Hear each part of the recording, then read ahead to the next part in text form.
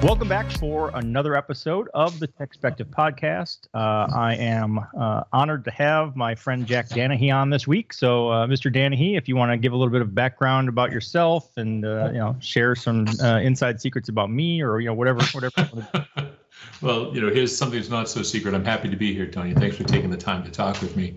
For those of you who aren't exposed to me already, my name's Jack Danahy. I've been doing security for about the last 30 years. Built a few companies. I've had great experiences both in those companies and the companies that acquired them all. But my real belief is that security is a tractable problem, right? And I think that sometimes we have a lot of challenges in understanding that this is an issue that we can talk about and resolve, and folks like Tony and others bring it to a conversation that takes on sort of human proportions as opposed to being as global as it can be sometime. And I think that the purpose of my entire career now is turned towards helping people understand, how to think about the problem, perhaps in a different way, but more importantly, help them understand they have the power, right, to make the problem a lot smaller, to make the results a lot better, and to think about it in the way that they think about other kinds of business problems, and that this is not some insurmountable technical challenge. So, Tony, thanks a million for having me. Glad to have you. So, you said you've been doing security for 30 years. I've been doing security for 20 years. That's a lot of years. One of the things that comes up on a somewhat regular basis, and I've talked about it with a couple different people recently, is this notion of no matter how much things change, things seem to stay the same. That if you there have been a 1,000 new technologies that have been introduced in the last 30 years, and every one of them has been the new magic sauce. It's going to cure all your woes and everything. And then ultimately, I feel like we still have fundamentally the same problems. And when you go back and you look at kind of the Pareto principle of security, a lot of it just boils down to basic best practices. It's like you don't need the magic tool. If you just did these best practices right, you'd avoid 80% of the problem. Yeah, I think it's true. I oftentimes, and you've heard me do it in the past, I know, but make the analogy to what happens in healthcare. I think that everyone knows, I know, that I should perhaps eat better and exercise more, right? I understand the behaviors that will make me a healthier individual, and some of them I do, and some of them I don't. Right, and that's just a choice that we make. But the information is there for us to understand. And I think that what ends up happening is because there's a certain vagary, right, around the impact of the individual efforts that makes people less committed, right, to taking them all on board. I love your description of it because you're right. The entire time I've been in this, so let's say 50 years between the two of us, and we failed, right? That the world is not markedly more secure for all the work I've done, all the technologies I've built to try to make it better, or all the great work you've done in helping people understand it better, right? So what's the deal, right? Well, and I think it's because from the beginning, we treated this as a technological challenge because the attackers took advantage of technological weaknesses and of lack of technical savvy in some cases on the parts of, in the early days, systems administrators and network administrators, what have you, when it was new. And so we attempted to apply technology to solve what we thought was a technical problem. And then as the technologies grew and pervasive internetworking changed the threat surface, right, and made it so much broader, the problem got past us, right? It stopped being a technical challenge when an organization decided, I'm going to expose my entire customer database to the web so that my customers have a better experience, or I'm going to expose medical records to online providers of service because there are some awesome people who need healthcare in rural areas who aren't going to be able to get to a healthcare provider themselves. And so I need that information provided for them. And so there were great, well-intentioned interests in making the internetworking grow and giving people more access. But unfortunately, that was not a technical decision, right? They didn't say, all right, what technology will safely move this stuff around? It was guided by their best interests in terms of making that thing happen. And security followed, right? It followed like the tail of the dog. And unfortunately, a lot of the choices that were made to improve people's lives with this internetworking were made without an understanding of the way in which that exact same sort of capability would expose them to new kinds of threats. And so I think that's why, Tony, that we've watched this growth, right, in terms of both the sophistication and componentization and modernization of the attack community, because the threat surface has gotten so broad and the challenges have gotten so hard, and that the evolution of security technologies have been so niche, we're trying to knock them down one at a time as opposed to thinking about it more comprehensively. Well, in our defense, in defense of our collective 50 years of failure, someone pointed out to me years ago that it's not as binary, it's not as black and white as saying, oh, well, we had the security problem 20 years ago, we still have the security problem, why didn't we fix anything? It's like you just said, the threat landscape has also evolved and expanded. And so we keep solving problems, but the problem keeps moving too. And it's, it's this cat and mouse, rat race kind of thing of trying to stay one step ahead. Yeah, it's interesting, right? Because at a certain point in time, you got to realize that chasing the mouse is the wrong idea, and you got to find a better way to contain the cheese, right? I mean, I think that this is one of the basic problems that we have done exactly what you described. We see a new attack technique, and really smart people come up with a way to detect it or to prevent against it. And so the attack community comes up with a different way to get at what they're going for. And it's that sort of organic evolution, right? You'll see it sometimes in the design of cities. If you've ever driven around Boston, Massachusetts, or even in areas of upstate New York, places where the communities grew organically at a time before cars, right? Before I could lay out a grid and have a really well-organized, well-articulated highway strategy, you find out that roads sort of go all over the place because people just wanted to know how to go from point A to point B. And traffic is a bear in those areas because those traffic techniques were not designed with a thought for what the overall thing would eventually look like. And we see that in cybersecurity, right? Because in cybersecurity, people created the solution to provide access or to provide service or, to authenticate people into something interesting.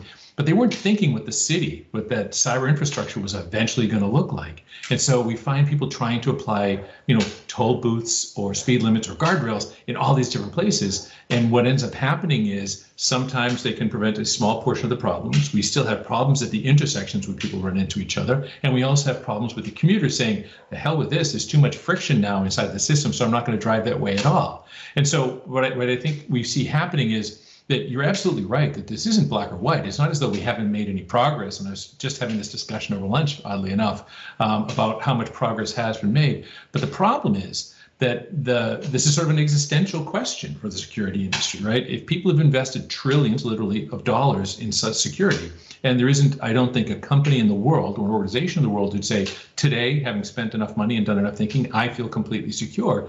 It just bespeaks the need to think about the problem differently. What do we call security, right? What do we call the appropriate outcomes from security? And how should an organization think about applying it at the various levels that are necessary, and it's not spread like peanut butter, in the different parts of their organizations are trying to take care of? Well, yeah, so 2 points on that I want your feedback on. Number one is, I've said for a while that, and I think you and I had this conversation when we worked together, which is, I don't think anybody, very few people, only a very strange person wakes up and gets excited about a firewall or an endpoint protection platform or intrusion detection. Like those, nobody wants to buy those things. Nobody cares about those things. What they care about is being protected. So ultimately, our goal is to sell them effective protection. Like the tools are irrelevant and no one cares. That's one aspect. The other thing I wanted to hit on is I think that ransomware and the current threat we face with ransomware is a good example of that cat and mouse game. And we're recording this on a Monday after we just spent the weekend responding to the Colonial Pipeline ransomware attack from DarkSide and stuff. And what started off as okay, I'm gonna kind of mass send out this phishing email, and somebody will click on it and it will encrypt their data, and I will ask them for some money. That starting there, it has really evolved into like a full-fledged business. I believe DarkSide in particular, and some of the Ryuk and some of these other ones. I mean, they've got there's ransomware as a service. They've got customer service departments. They've got invoicing departments. I mean, it's a legitimate company. Like, you can call up and get support. And the business response to ransomware was to say, okay, we need to get way better at backups. If we just had current backups, go jump in a lake, we'll restore from backup. We don't need to pay the ransom. So the ransomware attackers said, okay, that's fine. We're going to take the data first. Then we're going to encrypt the data. And then we're going to throw in an added extortion of, if you don't pay the ransom, we're going to leak or sell or expose your data. It happened recently with Acer. It's happened with the Quanta ransomware attack, which impacts Apple's intellectual property, where they've said, hey, we want $50 million, or we're going to, the plans for your upcoming product lines. And, so there's that level. And then, I feel like that, so again, that's an example of, there was a problem, and we said, okay, well, we can work around that problem. The solution to that problem is you need better backups. And then the attacker said, okay, well, we can work with that too. Yeah, I think the difficulty is we treat ransomware as though it's an attack type, but it isn't, right? Ransomware is a monetization strategy, right? It is, how do I monetize the vulnerabilities I'm capable of exposing, either human-made or software-led or machine-based or networked, right? How do I take advantage of a weakness to monetize it, right? So that's what ransomware really is, right? It goes back, I believe the first one was 1989, right, on floppy disks. This is not a new concept. There's the I Love You virus back in the day, right? And so this is an ongoing problem, and ransomware is just the newest form of monetization. I mean, we fought with exploit kits in the 2014, 2018 timeframe, and they're still out there, right? RAID, Angler, Nuclear, and these were techniques where go to a corrupted website. It will identify what you're running that's vulnerable, and it will take advantage of you for whatever purpose it needs to. So all of these things are monetization strategies for weaknesses that exist inside the system. And it just happens that with the rise in pseudo-anonymous cryptocurrencies, it became an easy way to monetize and not get caught, right? That was why it continues to be. Ransomware is an extremely inexpensive campaign to kick off, especially with, as you mentioned, ransomware as a service providers being out there. It's relatively straightforward to monetize for those people with a hit rate that will actually pay it back. And then it's very difficult to necessarily catch them, right? It's also anonymized. And so you can understand why it takes off, because it's sort of where the money is. So if we think about why do these things happen, how do they spread, it's not monolithic, right? There's not a single attack. You mentioned a number of the more popular campaigns or the more successful campaigns, and they all operate a little differently. I'd encourage you to throw NotPetya into the mix as well, right? So NotPetya, which posed as ransomware, was actually just a system destruction machine that was stealing credentials. Right. And so it looked very much like WannaCry. This is back in 2017 in mid-year. It looked a lot like WannaCry. People automatically thought it was ransomware because it asked for ransom. But when they took it apart, it's like, no, it just destroyed the system so as to remove the trail and create a false trail that looked more like ransomware. And so I think that the nature of the monetization, it makes us worry more about it. I think now in discussion of the pipeline attack, right, you've got the folks who created the ransomware as a service saying, listen, that was an accident. We didn't mean for that to happen. We've seen any number of times where inoffensive systems that were not meant to be subjected to ransomware, where there's no real human attached to them, being taken out of service. And we see things, as diverse as healthcare systems, payment systems going offline because they simply can't handle what's happened. It's not there was no human even to pay it. And so I think what we have to be thinking about is, all right, what underpins this? Right, as opposed that there's two pieces of this, right? As opposed to simply thinking about who are the actors and how do I make sure that they either get caught or are disincented by people not paying for it because they do things like good backup. How do we as well look at the system itself that was corrupted to understand quite specifically, what were the highest level weaknesses we can talk about that allowed people to get through? Is it too flat a network topology? Is it, as is oftentimes flagged and not necessarily always the case, a lack of user awareness? Is it a problem with the email protocols? Is it a problem with gateways? Is there a lack of standardization around the way that people recognize malicious traffic versus non-malicious traffic? You know, there's all these different things that we should be thinking about as an industry, right? Which are much more about what are the net components that allow these attacks to succeed, as opposed to trying to develop technologies to identify the attack and prevent it. Because to your excellent point, they're just going to come up with something different that'll take advantage of the next set of weaknesses that they see. Yeah.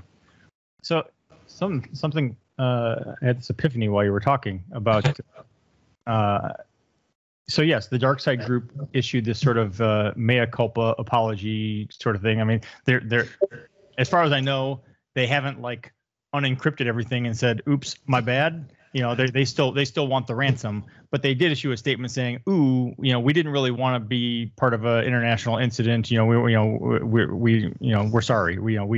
And they tried to come across sort of Robin Hood-esque. You know, like we're trying to rob from the rich and give to the poor. We don't want to have attacks that impact people." Which, all right, great. You know, we have altruistic cyber criminals. But what occurred to me in that is I was like, wait, that almost makes it a little bit worse from the perspective of critical infrastructure and Colonial Pipeline, because what we're saying is they weren't even trying. Right. They didn't even know who they were attacking, and this happened. And it's like, you know, how many other electric grids, nuclear facilities, pipeline, water treatment plants are out there that are just as vulnerable, just as weak, that it would take just any one single person clicking on the wrong link. And to go back actually a couple steps to talking about kind of security in general and what are the actual problems. You know, one of the things that has come up a few times recently as sort of like it just doesn't make sense is we as security constantly tell people, well, you know, we do security awareness training and say, well, we want to teach you to recognize, you know, don't open that attachment if it's from somebody you don't know, and don't click on that link if you didn't ask for it and you don't know what it is or whatever. And it's like, okay, but that's why file attachments and links exist.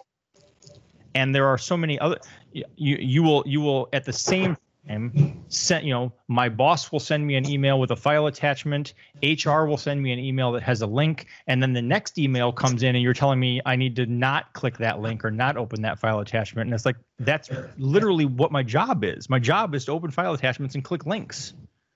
And you're telling me not to do that and expecting the user to be able to discern between those things. And there's no way that model's ever going to work. You're 100% right? So let's, you know, if you take a step back and think about, you know, what is the basis for a lot of these problems? It is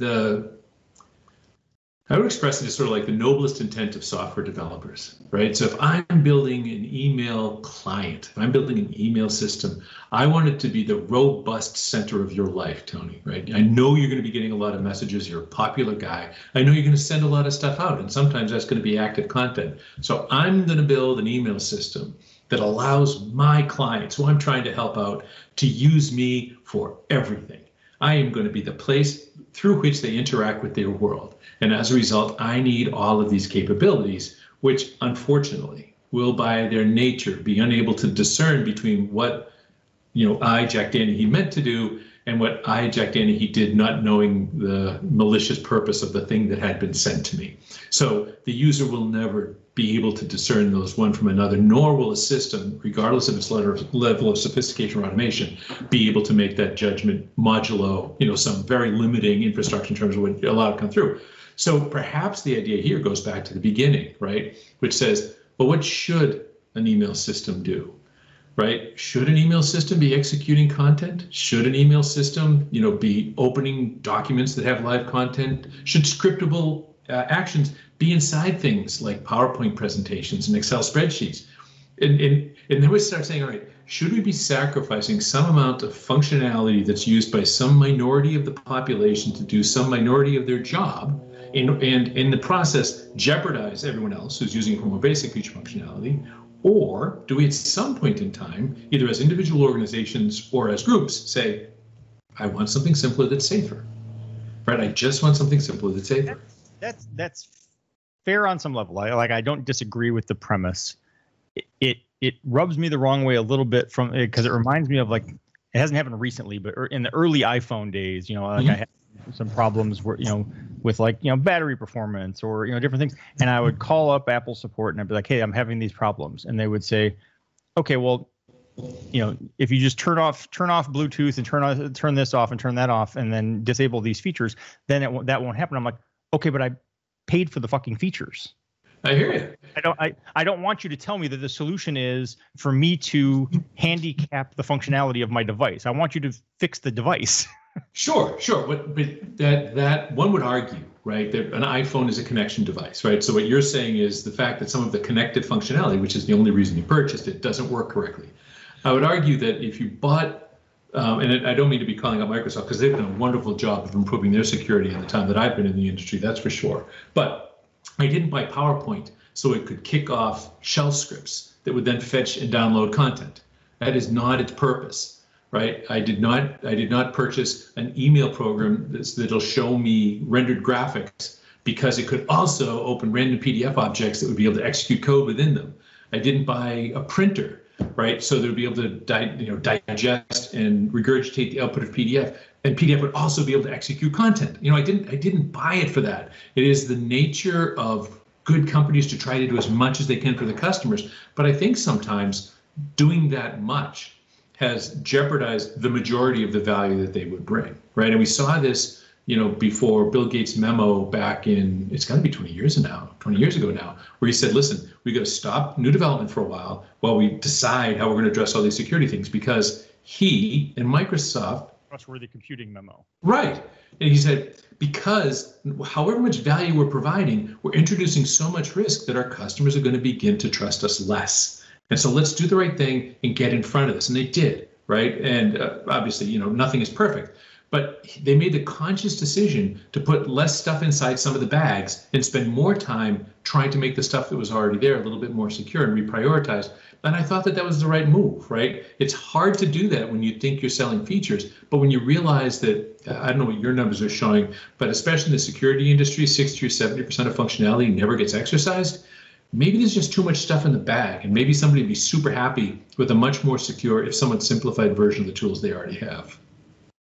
Maybe. I would also then, though, pull this all the way back to what we were talking about earlier and what we were talking about before we started recording, which is ultimately, like, no matter how good of a tool I give you, whether it's just making a more secure version of PowerPoint that has less risky functionality built into it, or potential risk functionality built into it, or if it's giving you a better firewall, giving you a better endpoint protection, anti-malware, whatever the product is, even if it's great, it's only really great today.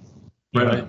It's only great right now, and it's only great if it's configured properly. It's only great if it's managed properly, and all these things. So to use your own analogy, it would be like if the hospital could sell you like an open heart surgery kit. And say, these are two. Give you all the tools you need to perform open heart surgery. It's all right here in this box. These are two different and really important discussions. And as you know, Tony, my belief is that ultimately security ends up as a service, right? It just has to. The nature of the continually changing threat across a very diverse set of architectures and platforms says it's a lot like healthcare, right? Where I need specialists who are always looking into the most recent versions of very specific forms of diseases and diseases themselves and other kinds of illnesses and bone breaks and what have you. I need an entire industry that's focused on diagnostic technology that'll help those really intelligent specialists pick up on when things are happening as early as possible. Then I need another whole set of industries which are focused on treatment technologies, which will help the good advice of these healthcare providers in the most efficient way possible help people feel better. And I need a system that invests in all of those things so that on Monday, when you go in because you broke your leg, and Tuesday, I go in because I've been feeling nauseous for a couple of weeks and I don't know why, that system can support the expertise and the infrastructure and the equipment and the treatment to solve both of our problems, right? That's healthcare, and that's security, right? The only thing that morphs and mutates faster, right, than human diseases is malware, right? Just as a really quick example, hundreds of thousands of slightly mutated new versions of malware every day. And so we need a system which is as flexible as healthcare to handle the new threats that show up, so that they're in a service, like a healthcare service, but that's now providing cyber health, more or less. You've got organizations which are focused on, all right, how do I detect the latest form of this kind of attack? How do I detect the new equipment for that form of attack? How to resolve this? How do I respond? But the customer doesn't have to be that polyglot, right? Doesn't have to speak all the different languages associated with security. What they know is they say, listen, security providing service, I would like to buy healthcare insurance from you. I'd like to buy, security from you. And what that means is you're going to apply all of your knowledge across the broad base of customers and all the dollars that you're investing and your history inside this industry to make sure I'm protected as best I can be against the things that are likely to come against me. And you stay up to date because that's your backyard. That's your area of expertise. It's never going to be mine. I'm an awesome hospital or automobile manufacturer or designer, right? I'm one of those wonderful things. I don't have to be a security expert, nor do I have to staff myself with hundreds of them to solve this problem. Well, and what's funny is companies take security more personally. Like, I think, because you're protecting intellectual property, you're protecting, corporate trade secrets and things like that. And so I think there's a reluctance sometimes to let anyone else have the keys to that. But in every other aspect of a business, you hire, nobody hires full-time employees to vacuum the floors and clean out the trash cans. You hire a janitorial service for that. You hire facilities management to take care of plumbing and HVAC stuff. Like, companies aren't building those out internally, and yet companies strive to hire security professionals and build out internally that aspect, which is crucial to the functioning of the business. Yeah, but we I think that as an industry, and I'll count myself among it, but we have successfully, created an industry where the people who are responsible for articulating the security strategy and the acquisition of services are often the security people inside the companies, right? And so they are best served in terms of their own enlightened personal self-interest, and maybe they think it's the best thing for the company, but they are more incented perhaps to take control of it themselves, in exactly the way you just described. Think about IP, think about this, think about that.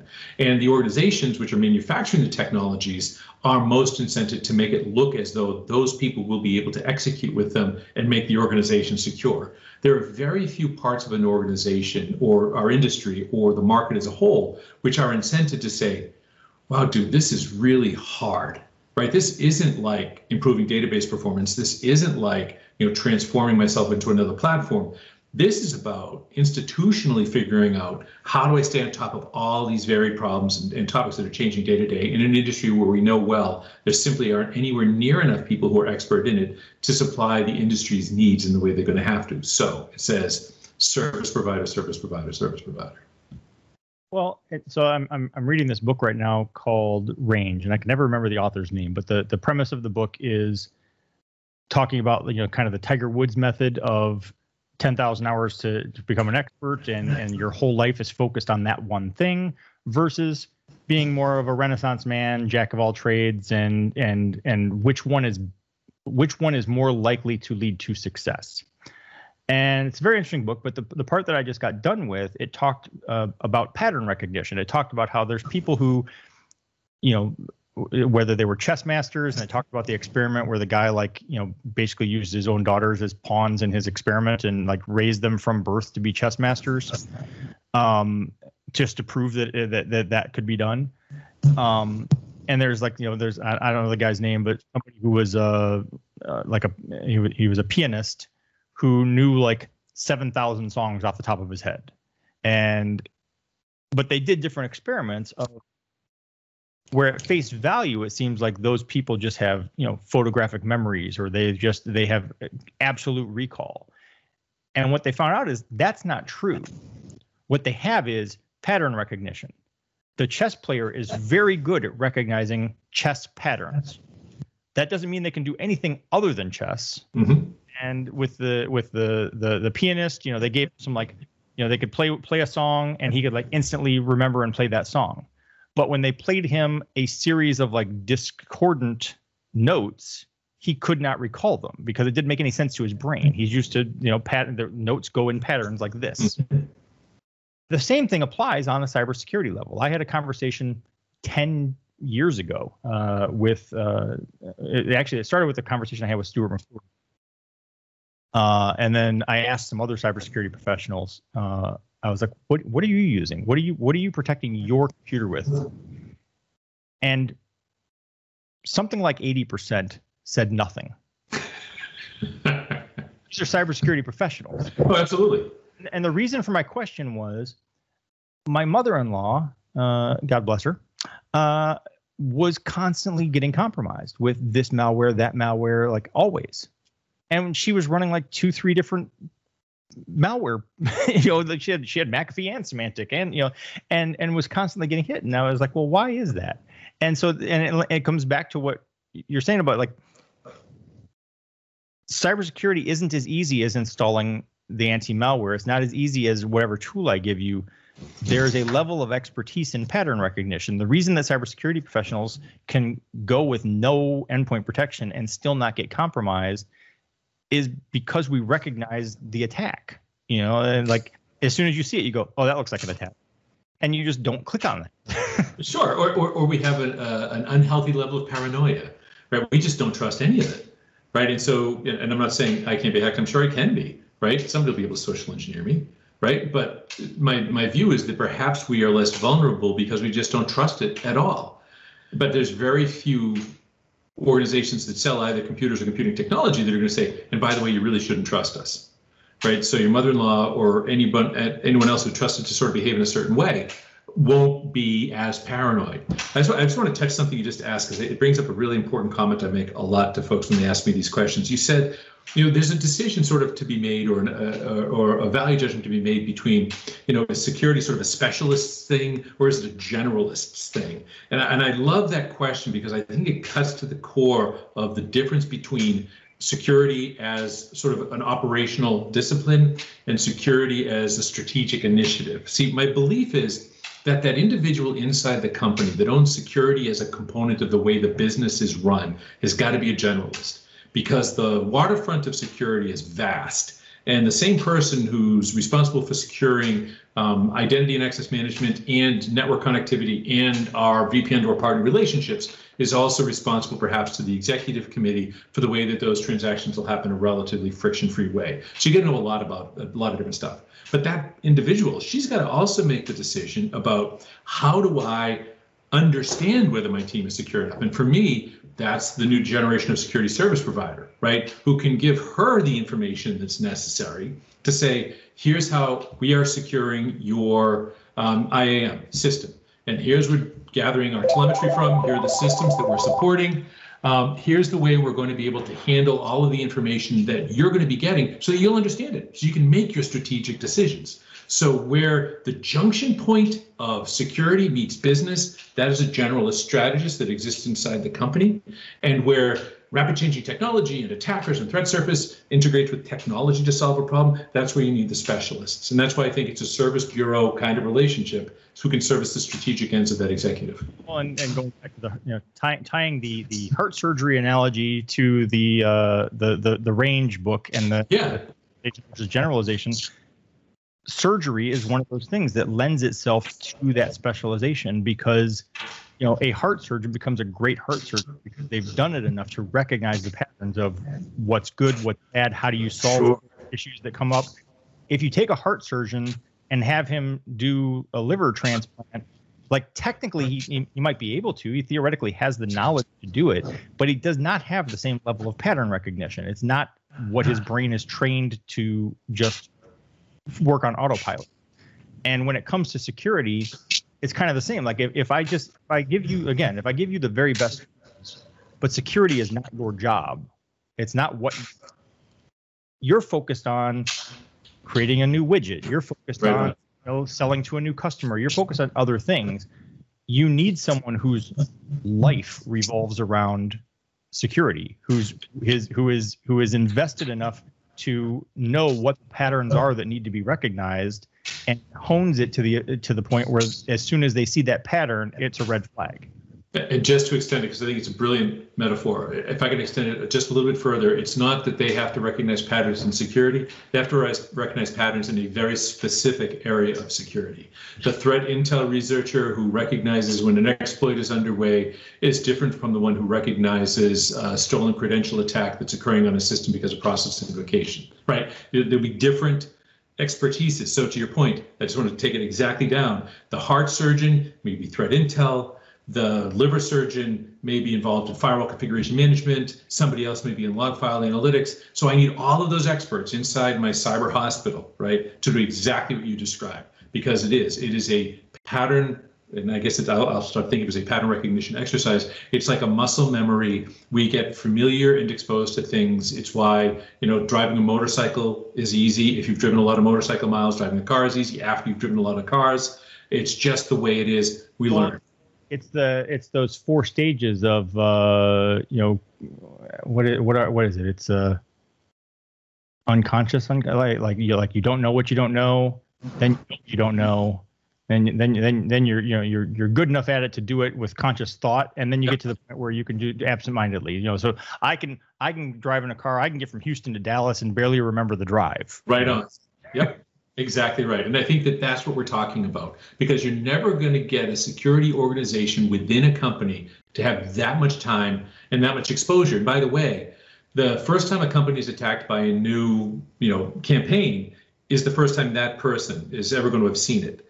If you're talking about a service bureau, only one organization is the first, right? And then that level of awareness, that capacity to drive from Dallas to Houston or Houston to Dallas is now embedded inside the consciousness of the organization, which is serving a much broader community, if they've got their knowledge sharing done right. Now, I will say, to kind of flip it, and I'm thinking specifically about doctors actually here, is I feel like that is also a potential handicap, because then you have doctors who are so sure of themselves, so full of themselves, they've been doing this for 30 years, they know what they're looking for. But the thing is, they've also entrenched themselves, and they're not keeping up with what's new. And so that, and they're still trying to solve new problems with old solutions, kind of thing. And so there is also an element of this of, as the specialist, it is also your job to stay on the cutting edge. It is also your job to know what's coming next, and not just be like, look, I've been the expert in this since before you were born. Don't question me. Well, right. Well, I think the intellectual appetite of somebody in cybersecurity has got to be almost insatiable, right? It's just the way things are. If I think about the doctors who thrive and succeed, and that we'd recognize their names of broadly, it's because they're looking into doing new things. Right? Or maybe they've got an unbelievable bedside manner. This metaphor can be beaten to death because it fits all the way down the line. Some security services are very much about comforting that end user, helping them with awareness or helping them with incident response. Some cybersecurity services have got to be focused on more detailed examination of very technical data in PCAP, right? So there'll be all kinds of different cybersecurity doctors, but they all should live inside a service, because the patient doesn't know what they need when they land. Well, as we, and we're not going to like wind it down, but as we start to wind down, I wanted to kind of shift it a little bit and just kind of ask, what kind of things are you reading or listening to right now that, you think other people might be interested in? This is going to strike you perhaps as funny, Tony, but I'm studying a lot about marketing, messaging with Seth Godin, social media management, right? Things are outside, like, as you know, Tony, but the audience may not. I've got 12 patents and a bunch of different security stuff. I'm a technologist by my background, but I realized a number of years ago that the most critical challenge for anybody to solve in cybersecurity is convincing people they should give a damn about it, right? That is the hardest thing. Helping people to understand, as we mentioned at the top of the show, that this is a problem that's tractable, and they just have to think about it a little bit differently. And that is completely a language and messaging question. How do I help people understand what I mean when I say that you can do something about security? How do I help them understand in a healthy way where they're exposed so that they can make things better? And so I've been studying a ton about messaging. I would really recommend, if people haven't read it, there's a book by Seth Godin called This Is Marketing, which I have found super instructive. there's an ongoing workshop that he provides about people trying to find value for both freelancers and contractors. I think is super interesting. And understanding the way that people carry that kind of message into the community, super interesting. And for those of us who are dinosaurs, right, recognizing the pattern of folks like you, Tony, even though I know you say you've been around for 20 years, but the ability of trusted voices, to get the message across to an audience that's skeptical in general, I think that's huge, right? I think it's huge to figure out how one packages up and connects to audiences which may not know that they're the intended consumer of the data you have. I think it's super important because I think we have to get the business community to understand that security is their responsibility, more than it being a technical community challenge to try to pretend we could eliminate all the vulnerabilities. That makes sense. One of the things that I really love about like the whole doctor healthcare, like all the analogies, honestly, that's kind of how I built my career in the early years. Was just I was really good at analogies. I mean, and I was trying to write about technology and security for the layperson. And so for me, everything boiled down to, okay, what analogy can I use so that you will understand what I'm trying to say here, whether it's trying to explain how DNS works or how an antivirus, system works or whatever, but trying to, again, my mother-in-law, she doesn't, know these things. And so I have to put it in terms she can relate to. And, and again, that's why I love the healthcare thing. It's like, we can talk all day about security and it's going to go over a lot of people's heads, or their eyes are going to glass over. They're going to zone out because they're like, yeah, I don't know security. I don't want to know security. I have no idea what the hell you're even talking about. But everyone can relate to healthcare. And yeah, for sure, because it's something that touches them all very intimately, right? In a way that security may not. And so I'm not Seth Godin, but I would say that marketing and messaging is storytelling. You have to be able to tell a story that someone gives a shit about. Yeah, and the thing that really struck me about Seth's work is he's got a piece in there that really hit home with me, because I was trying to figure out marketing sort of as a discipline, but I always viewed it as the way you package up something that you already want to talk about. And the way he described it was, if you can't describe the value that you're trying to provide to somebody in a language that they understand, then you're cheating them out of it. Right? And in security, how important is that, right? If I can't communicate to them why they should care about security, not like how great security is or how great my security is or why they should be frightened, but instead, why it should matter to them in a language that they understand, then they're never going to be successful because I haven't helped them to internalize it. And so that's why to me it was like super important. It got me thinking about security as much a messaging challenge as it is a technical challenge. On a sort of interesting related note, and we will kind of wrap up there, but not last year, but no, wait, it was last year. So last year was RSA was the last time that we were, actually got to go someplace in person. And it was just you, me, and Ryan. We were the only three that went.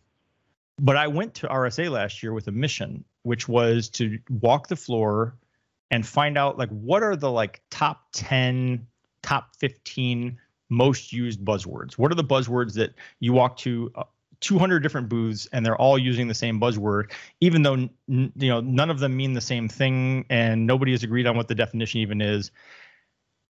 And on the one hand, and I've talked about this in other podcasts, on the one hand, I respect that you have to use the buzzword. Like once the buzzword has caught on, if every one of your competitors is saying ML and AI and you're not, you kind of exclude yourself from the conversation. Like, people who are looking for something who don't know anything, people who are out in the market are like, oh, well, everyone else has machine learning and artificial intelligence. That guy didn't say the right words. So I guess he's not cutting edge enough. So on the one hand, you do have to use the buzzwords, but I came back to work and I came back to the clients that I work with on a freelance basis with this idea of saying, look, you can use the buzzwords when all is said and done. But first, I need you to be able to tell me, what do you do without using the buzzwords? You have to be able to have that conversation. You have to be able to tell me in English, what does this product do that I need to care about without using these 15 buzzwords? Yeah, I think it's brilliant because for me, a lot of the buzzword is the how, right? Because very few security companies will tell you exactly what they do, not the capabilities they'll provide you with, not their aspirational entity, but rather what exactly do they do. Typically, and I think MLAI is a great example, if I'm using machine learning, then what I'm trying to do is I'm trying to parse something that's at high volume to see a pattern, to your point earlier, that I can recognize, right? Because typically, at least in supervised training, machine learning is doing one thing. Unsupervised, it can help me identify patterns on its own, right? So it is a pattern recognition thing. But if what I can tell you is my system can more quickly identify advanced persistent threats that exist inside your environment than anyone else can, or before they can hurt you, or before they can infect the second machine, that's value and it's interesting. And only then, to your point, and they say, well, how the hell can you do that? Well, we use a combination, and now you can start using the buzzwords, but use them in the context they're intended. I regret, over the course of the years that at least I've been doing this, the language has become so muddy. I think it's impossible for a layperson to be able to sift through what the words actually mean. You can find companies which are doing intrusion detection, describing it as security, right? You can find companies who are doing intrusion detection, describing it as protection. You can find people who are talking about things like antivirus technology, right, as prevention technologies, right, in the exact same language as someone who's talking about an ability to stop data exfiltration as a prevention strategy. The words, while I think if I was extremely pedantic about it, I could come up with a definition which makes every one of those things appropriate, the language has become so muddled. It's very, very hard for people to know what they're looking to buy and what they're trying to do. So I think that, those of us who spend a lot of time talking about security have a responsibility to do what you just described. Speak in common language, speak in concrete terms, and only apply the buzzwords when it's necessary to actually communicate additional value and not just paint a picture. Yep. All right. Well, I appreciate you taking the time. It was a fun conversation. It's been a blast, Tony. Thanks for having me. All right. I appreciate you investing your time to listen to the podcast, but I also invite you to engage on social media. Please go like our Facebook page and follow @TechSpective on Twitter and Instagram. You can feel free to let me know what you like, let me know what you don't like, let me know if you love it, let me know if it sucks, and let me know what products you'd like to see reviewed or what questions you'd like to see answered in future posts.